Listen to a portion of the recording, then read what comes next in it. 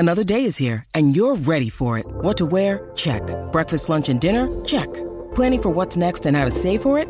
That's where Bank of America can help. For your financial to-dos, Bank of America has experts ready to help get you closer to your goals. Get started at one of our local financial centers or 24/7 in our mobile banking app. Find a location near you at bankofamerica.com/talktous. What would you like the power to do? Mobile banking requires downloading the app and is only available for select devices. Message and data rates may apply. Bank of America N.A., member FDIC. When you need mealtime inspiration, it's worth shopping Kroger, where you'll find over 30,000 mouth-watering choices that excite your inner foodie. And no matter what tasty choice you make, you'll enjoy our everyday low prices, plus extra ways to save, like digital coupons worth over $600 each week. You can also save up to $1 off per gallon at the pump with fuel points. More savings and more inspiring flavors make shopping Kroger worth it every time. Kroger, fresh for everyone. Fuel restrictions apply. It is Ryan here, and I have a question for you. What do you do when you win? Like, are you a fist pumper, a woo-hooer, a hand clapper, a high-fiver? I kind of like the high-five, but if you want to hone in on those winning moves, check out Chumba Casino. At ChumbaCasino.com, choose from hundreds of social casino-style games for your chance to redeem serious cash prizes. There are new game releases weekly, plus free daily bonuses, so don't wait. Start having the most fun ever at ChumbaCasino.com. No purchase necessary. VGW Group. Void where prohibited by law. See terms and conditions. 18+. Welcome to Heart and Hand, the Rangers podcast, the podcast that isn't getting carried away just because Stevie G's here and we won 6-0 on Friday night. This week on Heart and Hand, it's coming home, it's coming home, it's coming. League flags coming home.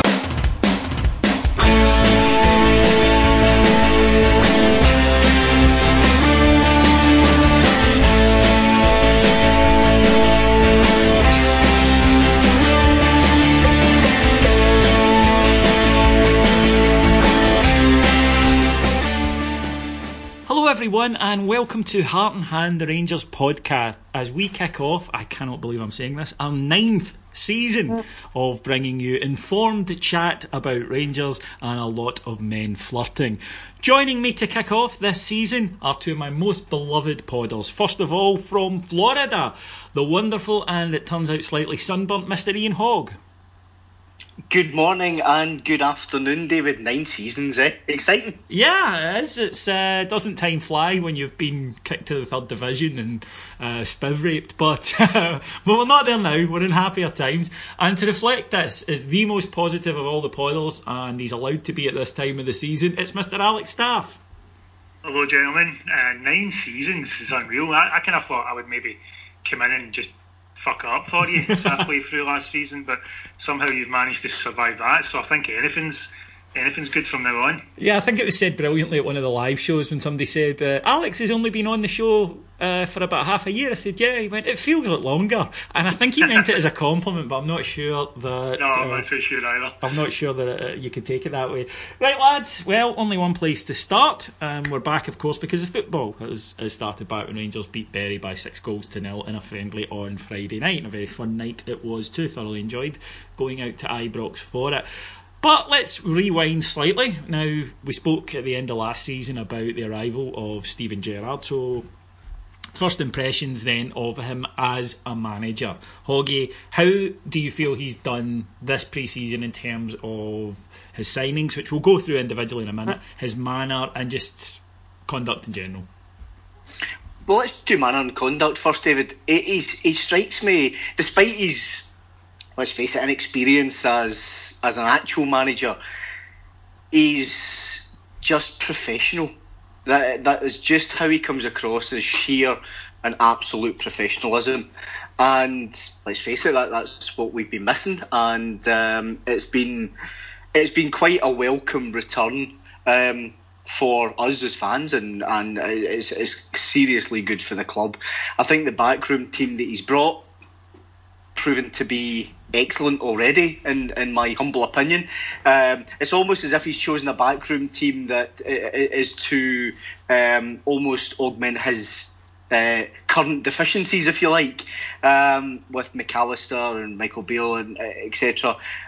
Just so the whole feeling around Steven Gerrard and his backroom team, and the way he started, the way he talks, I'm usually one of the more cynical chaps in the pod, but I think I've boarded the Gerrard Express, and I may be as optimistic as Alex right now.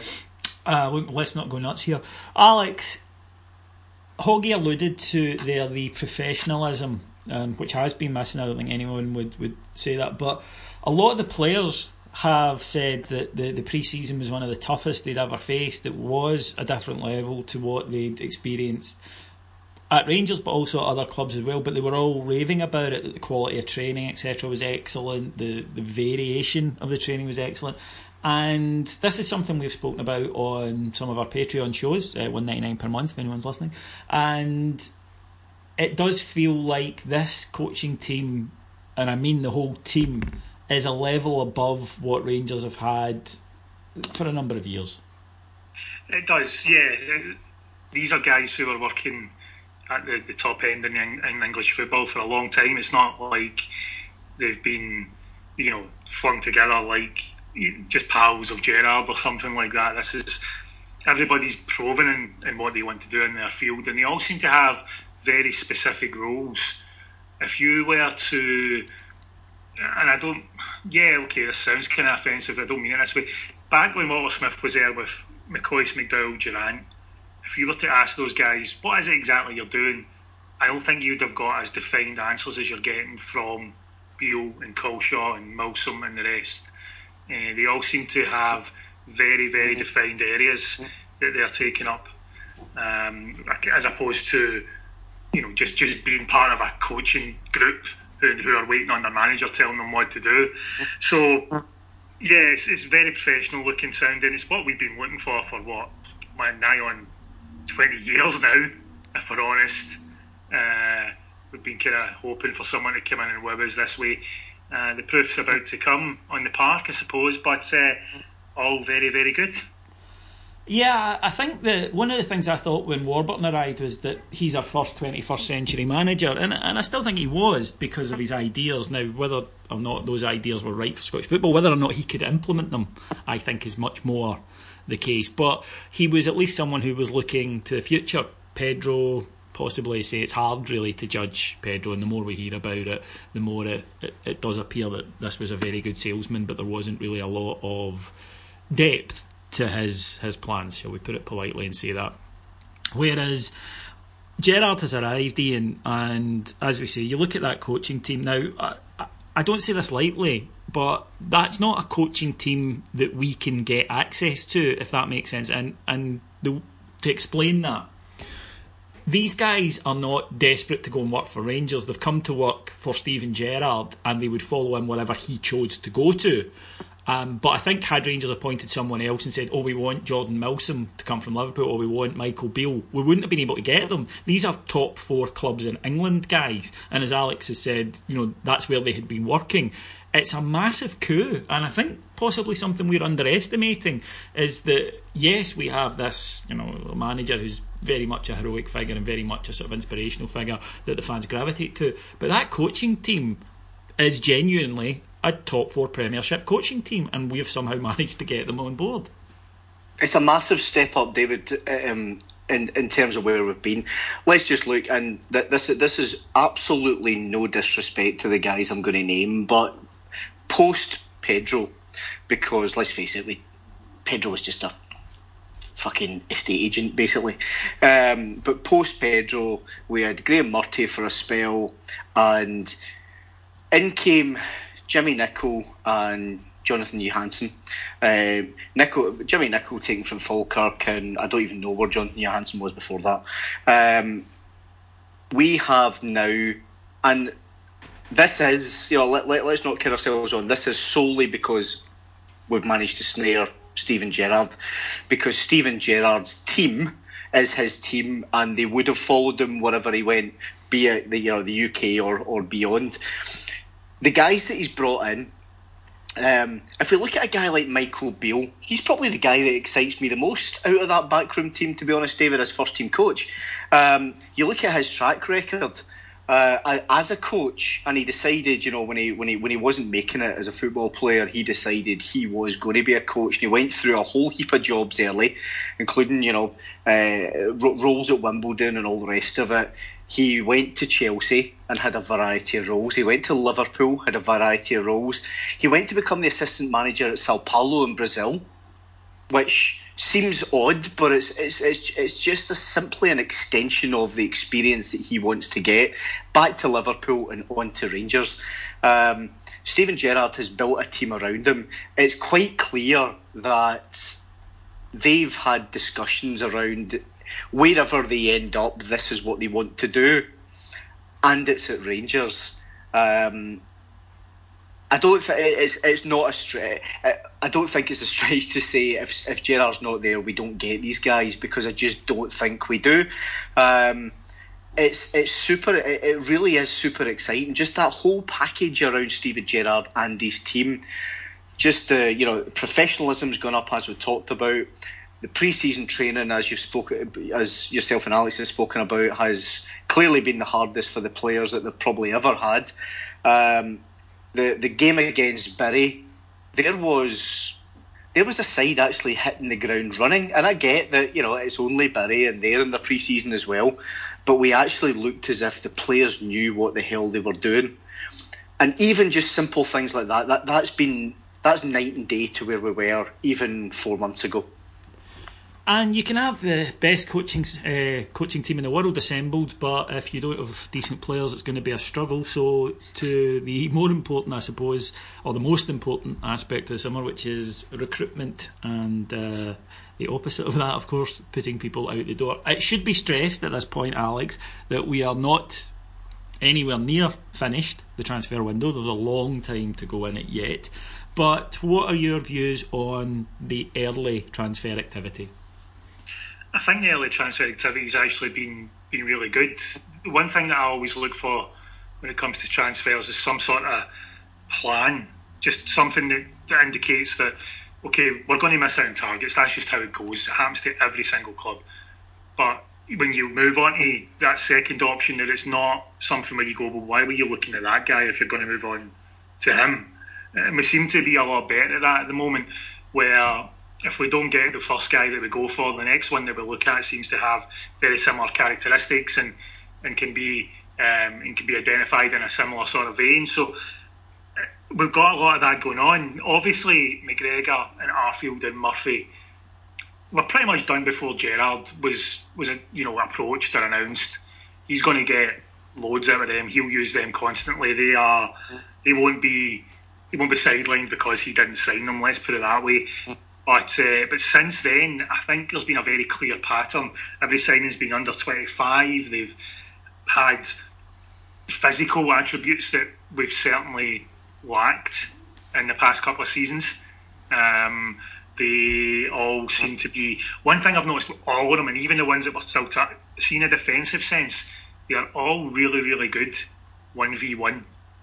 They're all really good. They're all difficult to get past.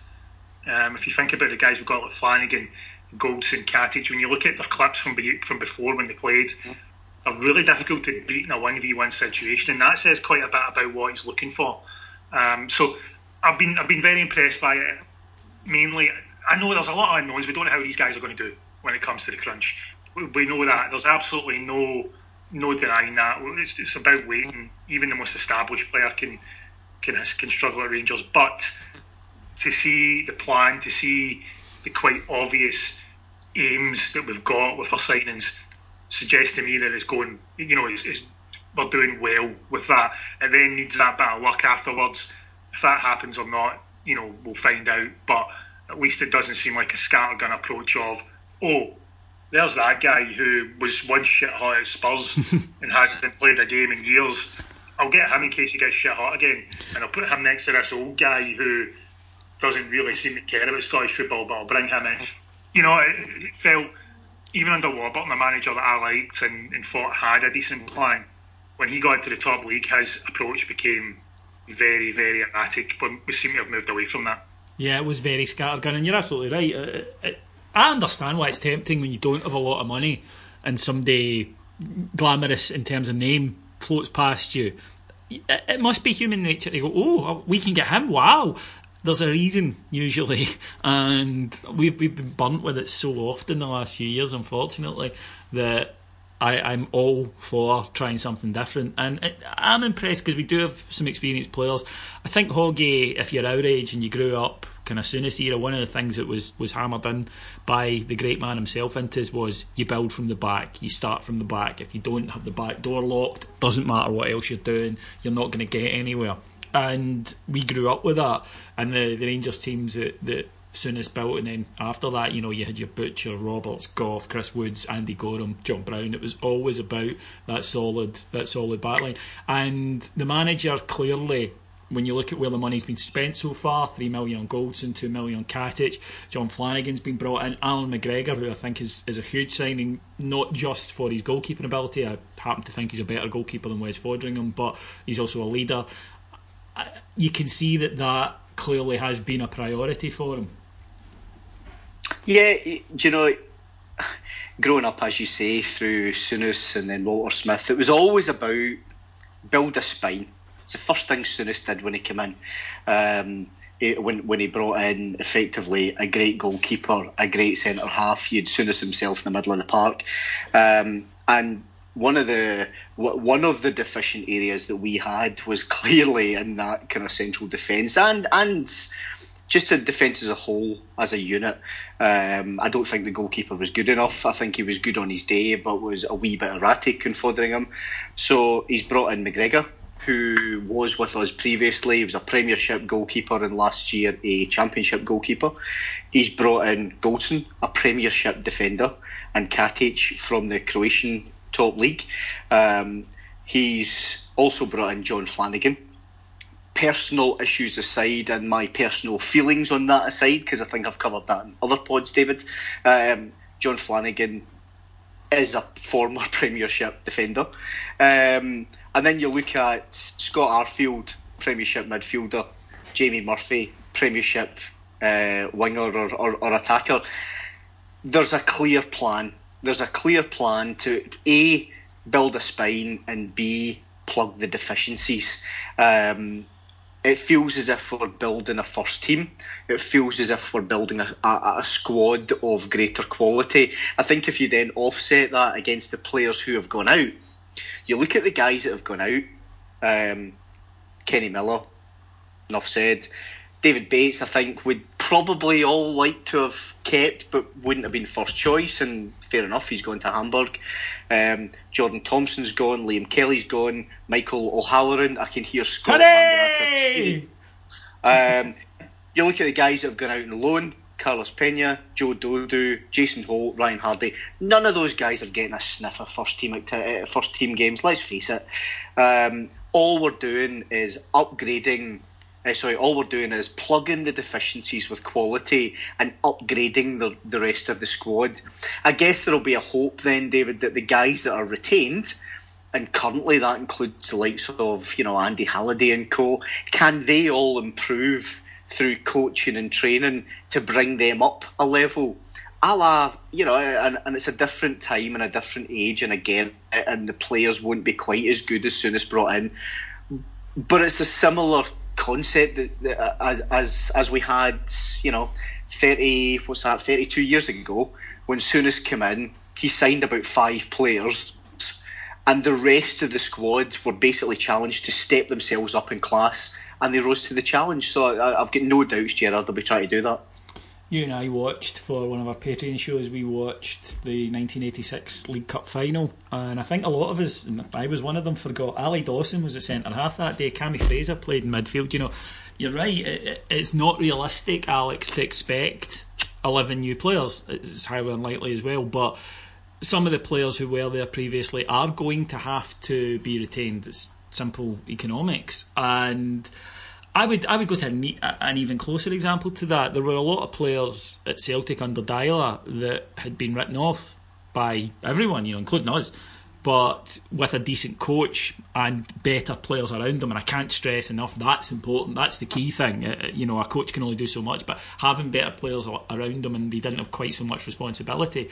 But that has to be a name as well. We can't buy a brand new team straight out of the box and expect it to gel. Some of these guys are going to have to be retained and deliver. Absolutely, yeah. I mean, when you look at the bigger games under Rodgers for Celtic the past couple of years, I know we don't like to talk about them, but this is absolutely worth stressing. In the bigger matches, he tends to only play 2 or 3 players that he actually signed. Dembele will start most games. Sinclair, who seems to have fallen away from that actually, recently was one, certainly in his first season. Now he's got Cham. But when you look at all the other areas of the park, it's players that he didn't sign. He just improved them. Now, it's arguable that he came into a better squad under the one that Dylad built than Gerrard has come into. I think that's, probably arguable, but there was still talent there. We showed at times last season, and that was a frustration with this lot. There was certain games where you watched them and thought, there's something in these guys, and then you would see them 2 weeks later and go, get rid of every single one of them, they're shite. It was that lack of consistency. So if you can find that in certain players, and by them I mean like your James Tavernier, for example, I'm very glad he's staying, and I'm sure we'll come on to it as a discussion. The captaincy decision with him, there's a fair discussion in that in itself, but I'm very glad that it looks as though Tavernier's staying, because I think not only was he the best right back in the league anyway, I think there's still more to come from him. Players like Rossiter and Doherty and even Windass and certainly Morelos, there's potential there to get a lot more out of them, and they've got a bit of time. And then the guys that he's let go, Holt, nothing, all the best will in the world to Jason Holt, but we needed better than Jason Holt, and he played far too many games over the past 2 seasons, which in itself summed up our lack of progress. I'd also, David, I'd also like to point out, right? So, Alex, despite being the most optimistic man on the planet, Rangers had reduced Alex to saying, get rid of them, every fucking single one of them. So Rangers broke Alex last season. We've spent this this close season. Alex has been our Jordan Rossiter, right? We've had to intense work with the heart and hand, looking forward to the future physios to get Alex back to his normal level. It's a good job we got Stevie G in. That's all I'm saying. Someone so ruggedly handsome. So the players that are retained, if you're listening, it's on you. Keep Alex positive. Don't break our Alex. We don't want another summer like this. Good point about James Tavernier from the big man. Let's have a quick chat about him. So it looks as though he's going to be staying now, which I'm in favour of. I like James Tavernier. I think he's a good player. I was a little surprised, I'll be honest, that he retained the captaincy. There were games last season when I thought his leadership qualities absolutely stood out. The 0-0 draw at Parkhead, I thought he was fantastic. Not merely in his performance, which was excellent, but the way he drove the rest of the team on. And there were other matches, the 1-0 defeat at Kilmarnock springs to mind, where I thought he was awful, both performance and as a captain. But Steven Gerrard knows a thing or two about inspirational leaders, and he's came in, he's decided he's going to be the guy. Huge vote of confidence, Hoggy. Yeah, I don't think you, nor I, nor I'm sure Alex, nor 99.9% of the Rangers support that aren't called Adam Thornton I'm sure we're all surprised that he's retained the captaincy. I certainly was. I think being a more kind of cynical, negative kind of chap, I looked to the performances last season where he was, I thought, poor from a leadership point of view. But I've had to remind myself in the past week, David, that I've been all for every decision Gerrard makes. Let's get behind it just now, because I think he deserves that in that honeymoon period. And just because I maybe don't particularly agree with this one, he clearly sees a captain in Tavernier, or he feels that with coaching, with help, he deserves that chance, given that he's staying at the club. Either way, I absolutely hope it works out, because if it works out, it's the old adage of it means it's better for Rangers. So I'm behind it, as long as if it's not working, we make a change quickly. Alex? There's a couple of things for me, for those who were critical of the decision, and I do understand the argument, and Hoggy is correct to say that all we can base this on is what you saw last season. So it then depends upon your judgment of that. Anybody that thinks that he wasn't a good captain last season, again, justifiable, will struggle to understand this. Two things for me. Firstly, you need more than one leader on the pitch anyway. If you have a team where there's only one player able to show leadership, then you're not going to get anywhere. That's just a fact. There needs to be more than one. You're never going to get the old 11 captains on the pitch thing, but you need to certainly have a number.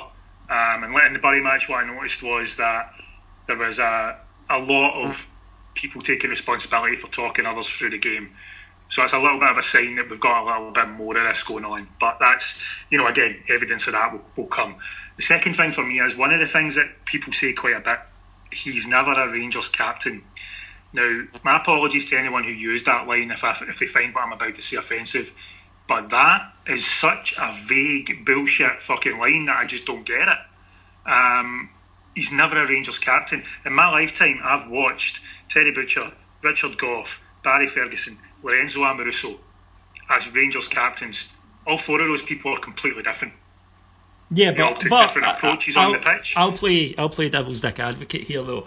But one thing all four of them had was a certain inspirational quality to them that stood out, and that they had a certain authority about them, possibly due to size in some cases, but all of them had that sort of visible drive that sometimes James Tavernier doesn't, and very rarely did you see one of those four players hiding. Some play badly, but very rarely did you think that they weren't highly visible throughout the team, and that, I think, is perhaps what people identify when they use the phrase never a Rangers captain. They mean someone who anyone could look at and say that's the leader of this group of men. Yeah, possibly. I think leaders in general in football are a dying breed, and I think a lot of managers say that now as well. Something that the academy system, as they put it, doesn't seem to produce as much of.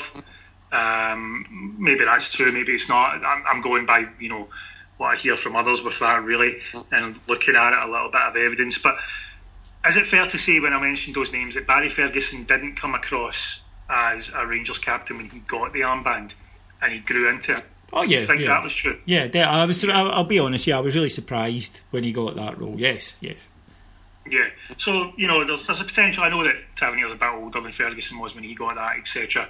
But he has the potential to grow into this. I think he's more vocal in the park than we realise, and in truth, I think he's probably got more respect and camaraderie in the dressing room than Lee Wallace had, who was a previous captain. Anyway, so yeah, he needs support regardless.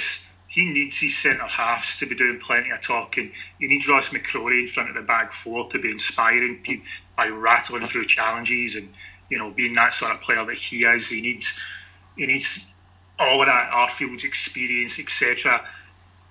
If he was going to do well anyway, even if he was the absolute best captain in the world and had none of that, he would have looked poor as a captain. I don't know if it's fair to judge him on last season, given the absolute shit show that we had. And as a captain, when he's not, if he could scream in someone's face that he's not getting across, he looks to his manager for a little bit of support, and it was Graham Murray.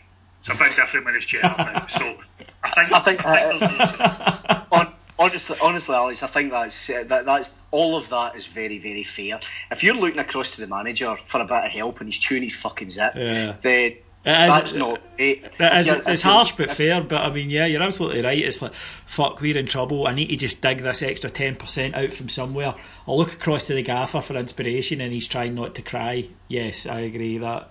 And I think then if you're looking for help from your team, and you're looking at Fabio Cardozo and Russell Martin, then you're on to a loser. So I think that's all valid, Alex, because you look at Alan McGregor, Connor Golson, even John Flanagan, Scott Arfield, I almost said Ryan Jack, in the centre of the park.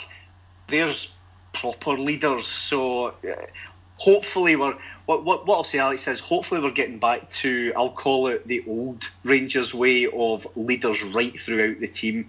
And when I say leaders, I mean guys with drive, guys with presence, and guys that can inspire others to that extra 10%. Alex, would you agree that, if I can dust off a cliche, would you agree that this current Rangers squad looks to contain more people who you would like in the trenches with you than last season's? Yes, it does. And I think that's just where I was going to go. I think that we make a lot of the captaincy. It seems to be a very British football thing. You always remember years ago under Le Guen, when he said, in France it's not that big a deal. And people kind of lost their minds over that comment, if you remember. We make quite a bit of it. But to be fair, look at the French. They don't have leaders, and kind of about to win the World Cup. Yeah, anyway. no, but all right, all good at football. But if it wasn't for us and our leadership quirk, then currently they'd be about to win the World Cup as part of Greater Germania. Yeah, a point. Yeah. Yeah. Know what I'm saying? But I do. But for me, it's almost like this almost links back to what you were talking about earlier with the coaching team. We've got this kind of slight cult of personality thing when it comes to the manager, and all the focus is on him. Yeah, it's a management team. All the focus seems to be on the captain, but it's a team game, and Tavernier's no way of being able to do this himself. And I think if you were the sort of player who needed your captain to drag you through games, then you're probably not the sort of player that's going to do well at Rangers. I think that's fair to say. I know that people are different in terms of motivation and how they motivate themselves. And it's fine if someone can get an extra 5 or 10% out of you by being on your back or putting an arm around your shoulder. That's natural. But if you need it, if you believe that the team needs an inspirational captain, then you're talking about a team that's weak. It's abdicating responsibility. Yes, you're right. It's saying I'm not responsible for my own performance. It comes down to the manager or the captain. Yeah, you're right. It is. It's just basically saying it's an excuse. That's what you're looking for straight away. Yeah, it is. And I already listen to guys like Arfield and Goldson. Now, as I say, evidence is still to come. Talk is cheap, all that sort of cliched nonsense. But just listening to these guys, you can hear a hunger, and you can hear a bit of responsibility being taken already. They don't sound like the sort of people who, if they have a bad game, they'll blame anybody for it or themselves. And that's what we needed more of. We need people who are just willing to take that responsibility and not complain about a crowd getting on their back or anything like that. If they played poorly, you would go away and analyse why. And it looks as though we've got a lot more of that this season. Guys who are willing to do that, who are a bit, and then added to that, it looks as though we've got a bit more ability. But that, again, that's at the moment just based on very limited evidence, I guess. I did like your line there about that we've got a slight cult of personality thing with the manager at the moment, and I thought slight as I looked at my Stevie G tattoo, my dogs Stephen, Stevie G and Gerard, and looked at the mask I make my wife wear for the bedroom unpleasantness.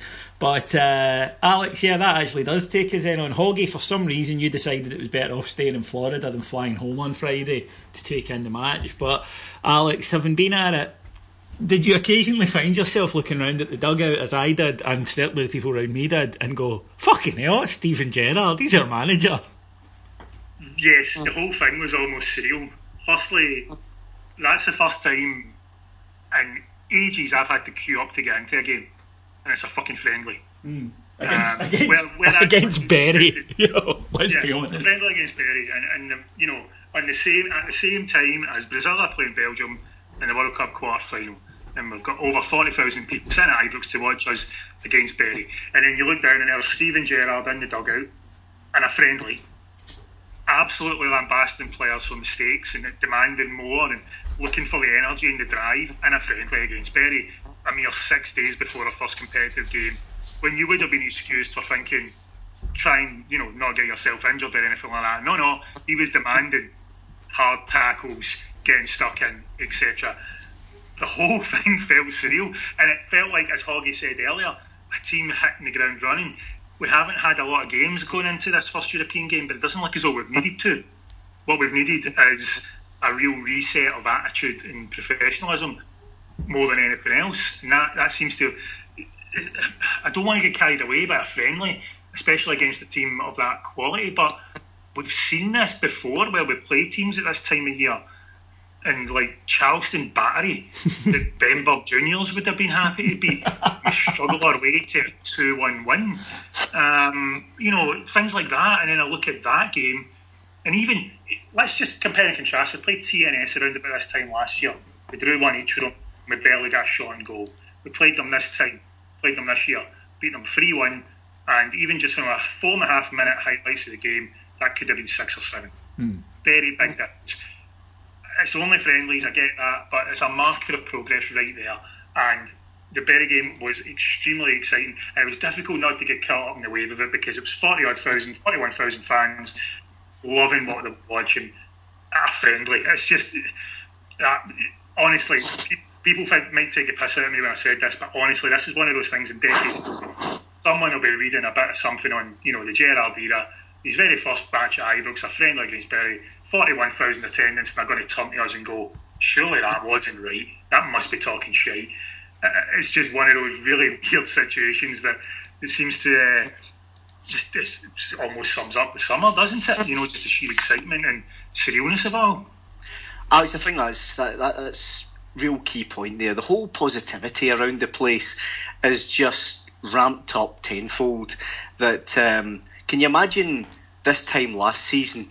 A Friday night against Bury, 41,000 is, even without international World Cup matches on, there would be nowhere near that in the first 2 weeks of the school holidays, effectively. Yeah. But here we are now, a Friday night game, school holidays, quarter-final of the World Cup on, yet over 40,000 attended, pretty much the same attendance as the Brazil-Belgium game. Personally, I was, as you know, in Florida, 2 o'clock in the afternoon, or 2:15, the game kicked off when it's 40-odd degrees outside. I'm inside, don't have the Brazil game on, and I'm watching the game on Rangers TV. It's just, that's the whole measure of the excitement and the positivity at the minute. It feels different. I hope it doesn't crash and burn, frankly, David, but it feels more professional. It feels as if we're ready to go into these games this week. Yes, it does. The game itself, Rangers, and look, caveat time, Bury are not a very good team and they're 2 weeks behind us in their preparation, but all you can then do when that's the case is dominate the game and score lots of goals, which Rangers did. They couldn't really have done anything else. So even allowing for that caveat, it was still the type of performance you would want in that match. And took the lead through a goal from Jamie Murphy, followed up by a long-range shot from Nikola Katic that the keeper made an arse of to go 2-0 up. Scott Arfield with goals either side at half-time, getting into the box late to finish off really good moves. Make it 4-0. Alfredo Morelos got his head on a superb ball over by, I think it was young Middleton with that ball. It was Windass. Terrific ball in. And we then finished up with a six, which definitely was young Middleton, who played the ball over for Zach Rudden to get the first of what we hope is very many goals at Rangers.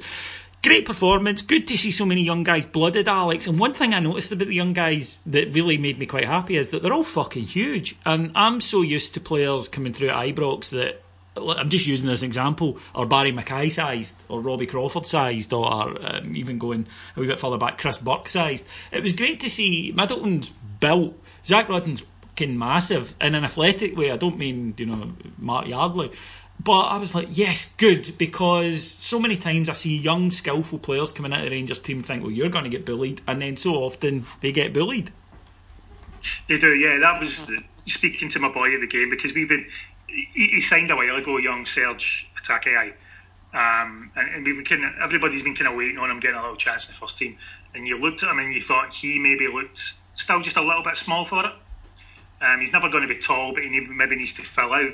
Middleton was actually bullying people, fully grown adults, guys who are solid enough themselves, know how to play the game, know how to handle the physical thing. He was battering them off the ball, he was pressing them into mistakes, he looked every inch ready for first team football, in my opinion, whether or not that's with Rangers right now or if he goes out on a loan. But he was very, very impressive and exciting. Zach Rudden's got all the tools, and he's 18, I think? 18. So he's still got a bit of filling out to do. So, there's plenty of excitement there. You look at the back, Aidan Wilson, he's physically ready, no problem at all. Kyle Bradley's quite a young boy, he looked fine as well. So yeah, there was a couple of them, attacking, and young Stephen Kelly never got on. I don't know if you've seen him warming up, he looked about 12. But yeah, that used to be the norm, didn't it? For so many years now, we've been looking at our young players and thinking, wow, we are so far behind the rest of Europe genetically with this stuff. Everybody looked small and kind of frail almost. Even if they were tall, they were always Stephen Hughes or Robbie Crawford like, weren't they? Yeah. Tall and rangy rather than built. So it's good to see there's clearly been some work done there. There's clearly been a bit better identifying people who are going to be able to handle that, and there's some ability in them as well, which is probably the most important thing anyway. So exciting to see the young players come on and do so well. In general, I thought the performance was good from just about everybody. I don't think there was a failure on the pitch really, and we looked drilled, we looked set, we looked to know what we were doing, and that's all pretty positive going forward. As you say, all the caveats aside, that's all we could do. There was nothing else we could have done on the day. We'd have came away there thinking, well, that was positive. If we'd won that game 2-0 and it had been turgid, the negativity would have been huge. So why not enjoy doing exactly what we should have done? Yeah. It's not very often we do that. No, exactly, and it was fun. It was nice. It was a sunny night at Ibrox. Everyone was in a good mood. It was enjoyable. And the kind of main things I suppose we can take from it, Hoggy, the system used was a 4-3-3.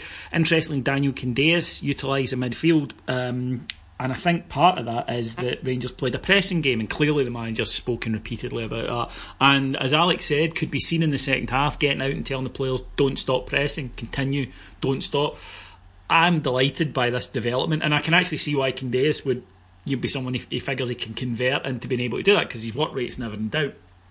And I think that for years, whenever we've said we're going to do pressing, or whenever a manager said it, we seem to do it for about 20 minutes of a game and then they forget. Whereas I don't think that's going to be the case. I think this is just something that's going to be absolutely stamped throughout this side, that it's not all about what you do with the ball, that it's as important to this manager what you do when we don't have the ball. Yeah, and when we don't have the ball, the pressing's clearly all about getting the ball back. Candeias was an odd one pre-match going into it, but I thought he did fine. I thought, Candeias strikes me as a guy that's going to be used as quite a versatile player this season. He's not going to be used out wide all the time. He played in a free on Friday night. As I say, he did fine. His pressing was good. His work rate's never rings out. And let's face it, he can have a wee bit of bite and a wee bit of snarl about him. I quite like that about him, even though sometimes he can go over the score with it. But I think the system was good. The pressing was great. The players all seemed to really buy into it, and they all seemed to know exactly what they were doing. And if they didn't, by Christ, Steven Gerrard was out there absolutely telling them. In a tracksuit, I should say, David, we might want to come on to that, tongue in cheek. But it was a good performance. As Alex says, you can only play against and beat who's in front of you. And game against Bury, you're absolutely expected to win, but we did the right things for us. Forget the opposition. We did the things that the manager obviously wanted them to do. We did the things that as supporters we would want them to do. We want to see them doing it, and they did it very, very well. I think the other thing I'll say on the personnel is it was great to see Robbie McCrory coming on to replace Alan McGregor. You guys both know that I'm a big fan of the kid, and I think he'll make it. And it must have been a very, very proud night for the McCrory's parents. He's huge, and that's one thing that I think has been noticeable to me about Wes, is that he's not the biggest, well built and everything, but he's just not the biggest guy. Whereas, good God, it was noticeable. I forgot how big Shagger really is. And then, interesting thing, incidentally, at the game the other night, when a guy stood up and went, "Great to have you back, Shagger," as he ran to the Copeland, and his son, who was about 8, who clearly obviously hadn't seen much of Alan McGregor in his life, said, "Why do you call him Shagger?" And I thought, That's going to be a good one to answer back. But I reckon 8-year-old these days, I reckon the wee boy was taking the piss. As long as the answer wasn't ask your mum. Oh no, that would have been the standard. Or he should have sat down and went, right, when a mummy bear and a daddy bear love each other very much, he should have maybe just or in McGregor's case, when a goalkeeper loves to put it about, allegedly. Yeah. Oh, allegedly? I don't think there's much doubt about it. I think the Alan McGregor sausage has entered a few places around about the Glasgow area. What was it Kevin Thompson said to us? Alan McGregor, he just loves shagging. There you go. And hey, listen, we've all got hobbies, right? You know, at the end of the day, it's down to him. But again, it's that sort of fondness for a player that we haven't seen for a number of years, and it was great to kind of welcome that back. Now, friendly out the window, because we now move to already our first competitive match this season, and it's a biggie. Because I think we all remember how we felt this time last year when Rangers produced one of the worst results in our history, an absolutely colossal fuck up against Progrès Niederkorn. Now we take on FK Shkupi of Macedonia. Tiny little club, Alex. Not a lot known about them. There was an excellent preview pod on Patreon by James Forrest, who's our kind of European expert. Look, Rangers should beat this mob, and there's no two ways about it. Summer, all that shite, it doesn't matter. Rangers should beat this mob, and obviously we have the ghost of last year. We need to lay that one to rest. Yeah, the ghost of last year is the only reason why anybody's going into this with trepidation, isn't it? Really, I mean, we've been here before, I guess. When you think back to the likes of Kaunas as well, for example, I'm pretty confident we're going to smash this mob, if I'm honest. I'm thinking 3-4 plus at Ibrox and killing the second leg and making that, almost another pre-season friendly. We look to be in the right mood.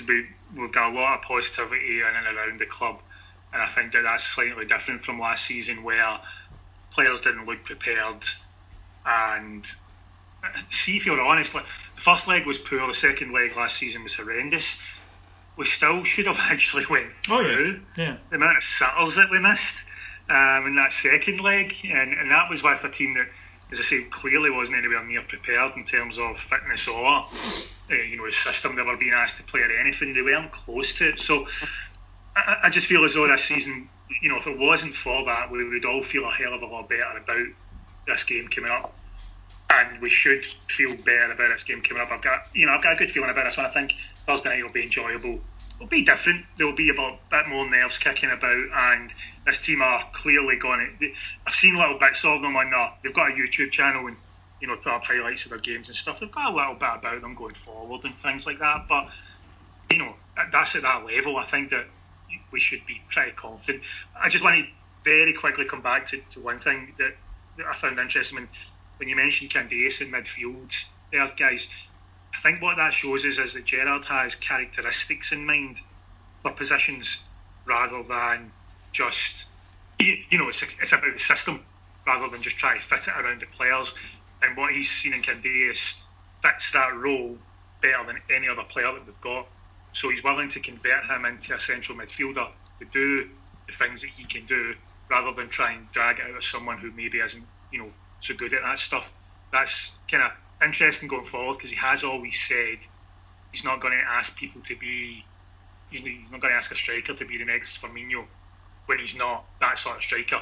He was very vocal about that when he was an under-18s coach.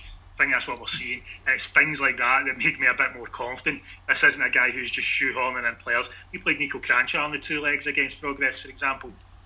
Jordan Rossiter came in and started the away match. He hadn't played a game in donkeys before that. Things like that. He's not just throwing people in here. He's got a definite plan in mind for this game, and he is picking the best team he's got available to do that, rather than treating it like pre-season, which it felt like last year. Yeah, it definitely did, and it's interesting you mentioned that. It's a kind of Moneyball principle, isn't it? It's like, I need someone who can do this. He can do this. So rather than playing him because he's a midfielder, in inverted commas. I'll play him and ask him to do these things, which I know he's good at. So yeah, it is. It's again very modern, and this is a guy who's thought a lot about football, and I think that's very important to his going in. Before we go then, lads, Dave King has been in the news the last couple of weeks. First of all, possibly facing contempt of court charges due to his long-running battle with the Takeover panel. Hoggy, this one doesn't really affect Rangers, but it's not a good look.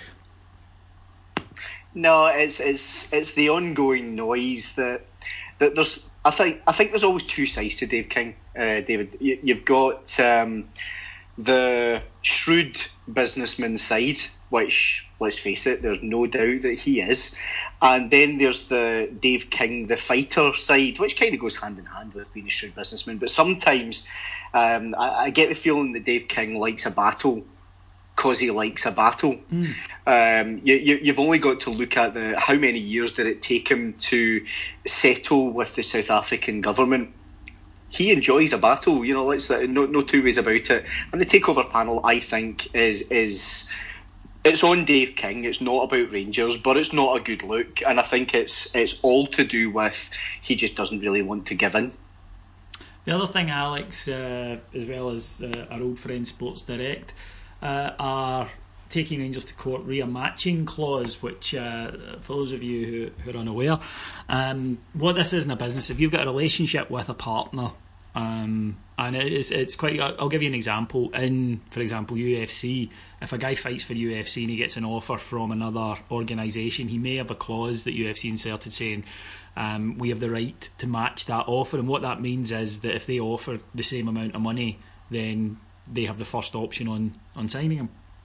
So it's a pretty standard deal. The reason that it's gone to court is the Sports Direct say Rangers have failed to meet it. Rangers are claiming that they have met it. So the injunction doesn't mean that the court's decided, incidentally. It just means the court has said, right, until we can meet to get all the evidence, then nothing can happen. But it doesn't really affect Rangers that much because the strips weren't out for sale yet anyway. So that's going on, and then there is the battle with the SPFL, Alex, over its chairman Murdoch McLennan and his conflict of interest. Rangers claim because he sits on a board which contains Dermot Desmond and Dennis O'Brien, who are obviously major shareholders at Celtic, that it's a conflict of interest. The SPFL reject this. He's not letting that one go. No, certainly not. And For those who listen to the free shows and aren't signed up to Patreon, what are you waiting for, by the way? They won't have heard us saying this quite often, but it's the Dave King who gives a fuck to it, isn't it? Mm-hmm. He seems to be going all out to make his point, to say what he wants to say, and to give everyone an absolute hard time because no one has responded to any attempts to try and build bridges or olive branches or anything like that. So now it's time, all eyes are on Rangers. Steven Gerrard has raised the profile of Scottish football hugely. That's us that have done that yet again. So, yeah, it's time that we started to say the things that we probably should have been saying a while ago. We've now got a bit of a more captive audience for it. I think it is potentially one way of looking at it. There's no way that BBC, for example, are going to be quite as lax about their attitude towards us when Steven Gerrard is there. There's no way that the SPFL can keep just trying to bury this one without starting to ask questions. It's been it's certainly an interesting change of tact given what we've had over the past few years and the frustrations that we've all expressed at how we've seemed to approach things. It's nice to see that Dave King is being Dave King, 100% Dave King as well. And I think the key there, David, is both of these issues impact Rangers. So the first one, the Takeover panel, doesn't. It's Dave King's doing his fighting Dave King thing. Fine, let him go on with it. It's not a great look, but it's up to him. These two impact Rangers. Murdoch McLennan, go for it, take it all the way. And the Sports Direct thing, take it all the way. I think these are. We've been very, very critical on the pods of rolling over and having our tummy tickled, trying to build bridges with folk who hate us and don't want bridges being built. Paul Murray, likeable guy, but is gone. I think my personal opinion was he was chief bridge builder, and the latest trumped-up SPFL charge was clearly the straw that broke the camel's back, and Dave King has gone to a place of fuck it, and it's about time, it's right, and I'm looking forward to the outcome. Yeah, absolutely, and I think it's a clear conflict of interest. You can't sit on a board with a company who, incidentally, are being investigated by the Irish government. I mean, this is not a company where everything is rosy. There's a lot going on there that will come out. It's a clear conflict of interest, and unfortunately, while an investigation's going on, you can't then sit in the position that he's in. Can you, David, just quickly, can you imagine this was a Rangers supporter on a board alongside Dave King? Can you imagine for a second that the SPFL and other member clubs would just be quite as quiet as we're expected to be? Yeah, I mean, there's a reason. And also, I keep harping on about this. Now, if you are a reader of Private Eye, then you'll have read about Murdoch McLennan for years, and it's not a very flattering portrayal in Private Eye of him, so that may colour my opinion slightly. But SPFL chairman, why is it an ex-newspaper editor? What's the qualification? What skills does he bring to the table in the 21st century? I can't see the relevancy to it. Am I being too harsh there? No, you're not at all, because that's all we know about him. And this is where, if the SPFL want to fight this in any way, playing devil's advocate to this extent, if they want to come out and try and justify their decision, they're going to have to tell us a hell of a lot more as to why the guy's in the job. Because, right now, from what we know, everything that's out there, we have no reason to think at all that the Rangers campaign on this is in any way misguided. We're all relatively balanced, let's be honest. We'll have life with blue tinted glasses on, but we try now and again not to. If we thought that Rangers were fighting a bit of a daft battle here, we would say that. We don't, and I don't believe the SPFL have anything that could make us think that. They don't have any reason. If they tried to come out and justify his position due to his qualifications, we would be laughing at them. Yeah. Because clearly, if they had that, they would have done it by now. They would have had to have done it by now, and they haven't. The very fact that they haven't, and they just come out with the old vote of confidence lines, says quite a bit, really. I suspect this one will rumble on for a little while, and then things will quietly happen. Changes almost like the compliance officer, or he's resigning in about 9 months' time. Things like that. Changes will quietly happen. Whether that's enough for us or not will be interesting to see.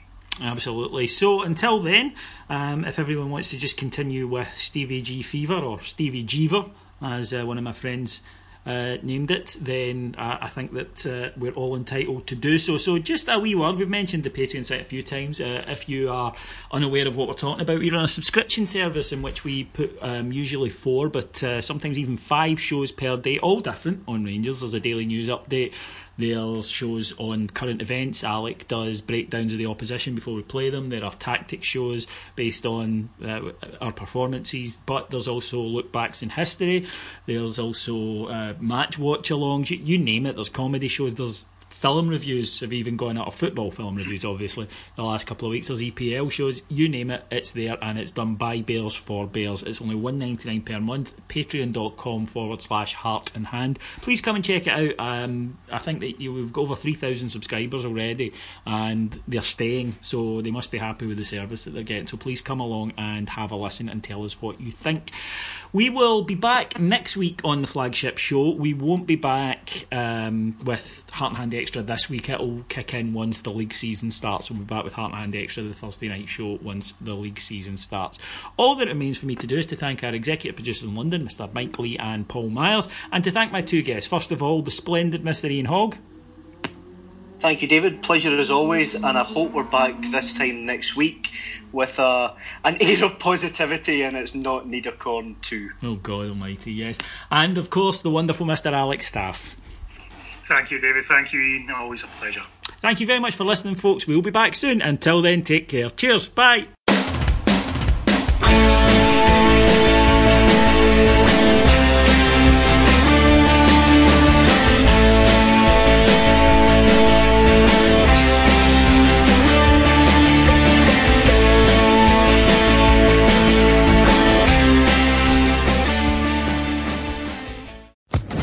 Social Podcast Network. It is Ryan here, and I have a question for you. What do you do when you win?